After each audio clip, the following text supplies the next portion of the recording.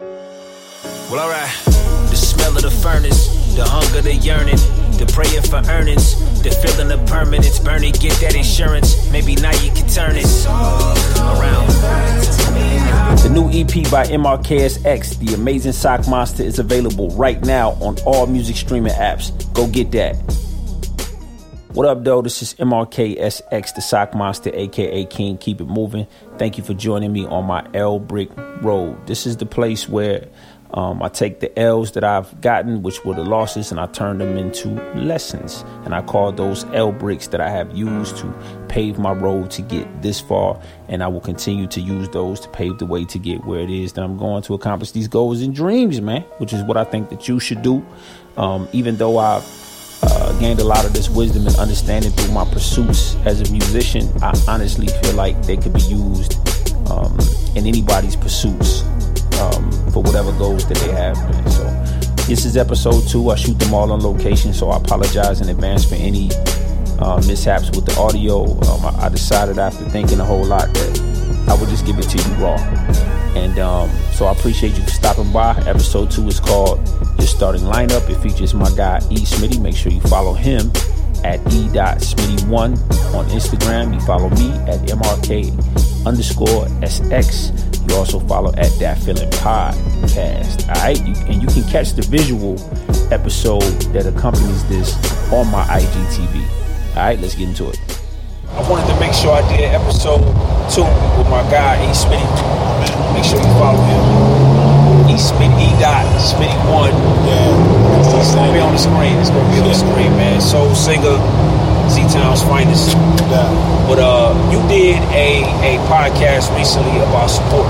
Yeah. You know what I'm saying? Yeah. And I was gonna do a completely different topic, but that topic actually inspired me to also do the topic support. Okay. You know what I'm saying? Okay. And it really, and the reason why we down here off North Avenue, man, behind Varsity, right next to Apache Cafe, which I just learned is moving, man, the legendary Apache Cafe. If you ever been to Atlanta and did anything happen to do with music, you know about the Apache Cafe. But it's important that I do this right here because I caught an L right here back in 2013 that I wanted to talk about. And essentially what happened was, in 2013, when I decided I wanted to be an artist, one of the biggest things that happened to me that year was that I was offered the opportunity to do A3C, which is the big hip-hop festival that they have in Atlanta every October, right here. And I had to pay.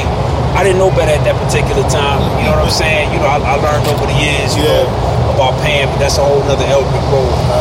But anyway, so I paid for an L. But it didn't start out as an L. Nope. It didn't start out as an L. What happened was, man, I got on the Detroit stage. Yeah, they had like Marv 1 was on the same bill. I think a cat named John Connor, who I don't know if he is or is not, still signed to Dr. Dre. But so he was on the bill, and a lot of cats from Detroit was on the bill, and I wound up on the bill too. Leading up to the actual event, I had some interviews I did. Now I'm really just striking out as an artist. You know, this is a really big deal for me. Yeah. As part of the package, I was able to do some interviews and all types of things. So I did my interviews.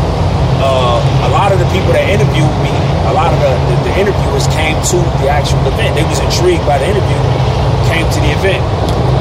So, man, I tore it down. It was great. You know what I'm saying? It was great. Had the whole club rocking. So much so that when my performance was over, it was somebody after me. When I got off stage, the entire club followed me out into like the like the main outside area, about as big as their area right there. Wow. And we all outside, and every blogger that was in the building was in line to talk to me. Right? Like I'm tripping. I'm like, yo, shit is going great. Like this is exactly what I thought in my mind. Shit was about to pop. You know what I'm saying? Now, with me that day, I had about 16 people with D-Focus shirts on. I don't know if you ever seen a picture. It's just like about 15 to 20 people lined up with D-Focus shirts on. That's the day I'm talking about. Okay. See, that was right out here. Okay. And so we all out there, man. These are family and friends of family and friends and everything like that, man. So they came out to support. Everybody was intrigued by D-Focus, and And so much so that my name started popping up on artists that we want to see in 2014 because of So the very next year I went with the same promoter. It wasn't a Detroit stage this time, but it was the same promoter, right? And it had moved over to Edgewood. Okay. It was on Edgewood. So, and it was at Music Room. It was at the Music Room. So, man, it was probably twice the size of many people wise as the one I did the year before. It was jam packed, man, wall to wall, right? I'm like, oh man, like this is how it's supposed to be. You dig what I'm saying? Yeah. Like this is how it's supposed to be. So we go in. Now this year, I got me, my man Mav, who go by Tadario now. Shout out to Mav. My lawyer, Sidney Robbins. Shout out to Sidney Robbins. His partner Derek. My fiance at the time was not my wife. Shout out to you, baby. And I think that was about it. Oh, the twins. I believe the twins were there. These cats from out of Houston. Shout out to the twins. Twin music. And notice that's like those people I named are not any of the people that were there the year before. Yeah. Like I could not convince the people that were there a year before to come the next year. Yeah. Now mind you, they had a great time. Oh yeah. We turned up. The crowd was crazy. It was all good. They had the shirts on and everything. You know what I'm saying? Killing it.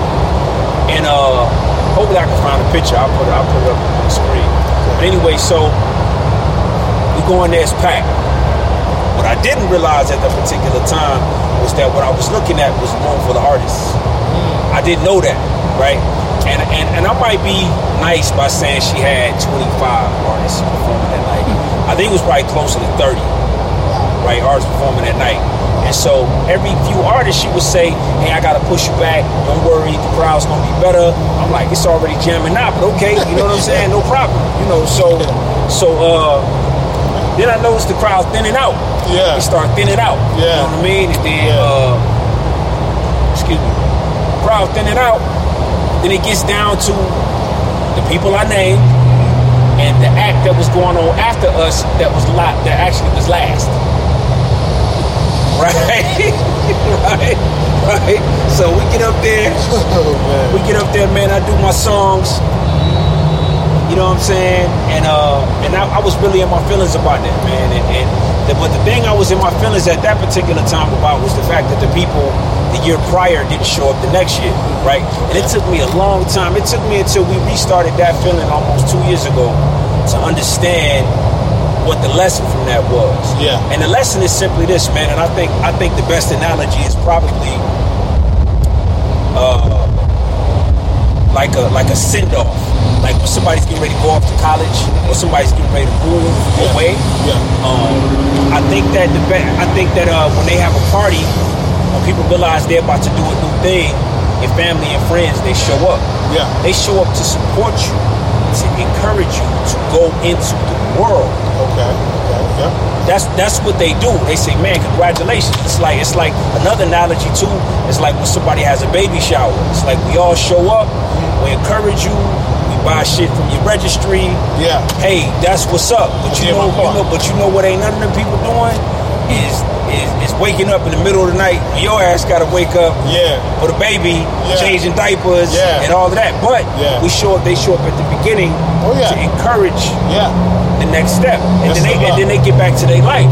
This is actually a good thing because you need this encouragement. Yeah. But I think for me at the particular time, I only saw it as an L, but actually it was a huge lesson, which was they did what they were supposed to do. Yeah. Your family and your friends, or even other people that do what you do, because some of those people are people that showed up in 2013 too. Like those people are not the people that are going to turn you into what you see in your dreams. Now this is not just music I'm talking about. This is any business venture, any idea, anything.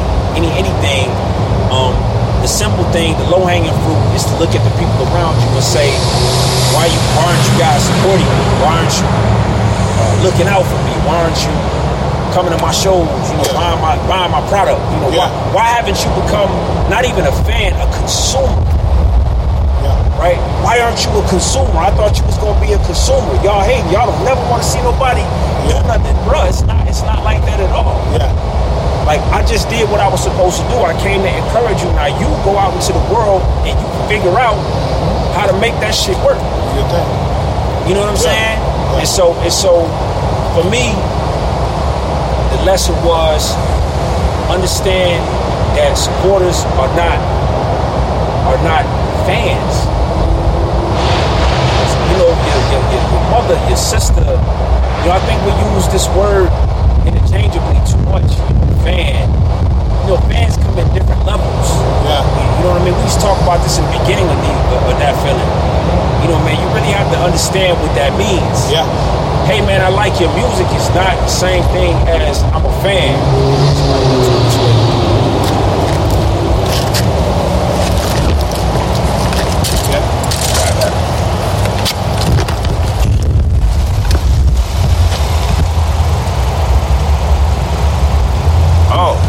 Okay. All right. Thought my man wanted to come this way. All good. Yeah. Anyways, hopefully they ain't throw it off too bad. Yeah. Always edit.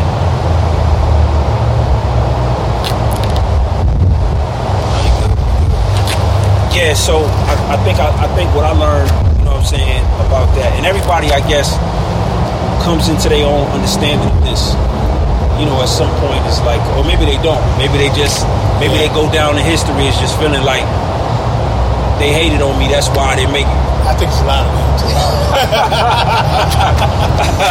You know what I mean? And so whatever it is you're doing out there, man, whatever your idea is, understand that you have to create consumers.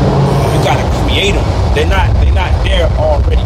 There's already probably hundreds, if not thousands, especially with the internet now, of people doing what it is you do. You got to figure out how to create consumers, and that is the tough part, and that is a whole nother L, man. So thank y'all for coming by Elbert Road. I appreciate my man E. Smitty. Make sure you follow him. You know what I'm saying? Make sure y'all download my new project or stream my new project. I don't think people download no more.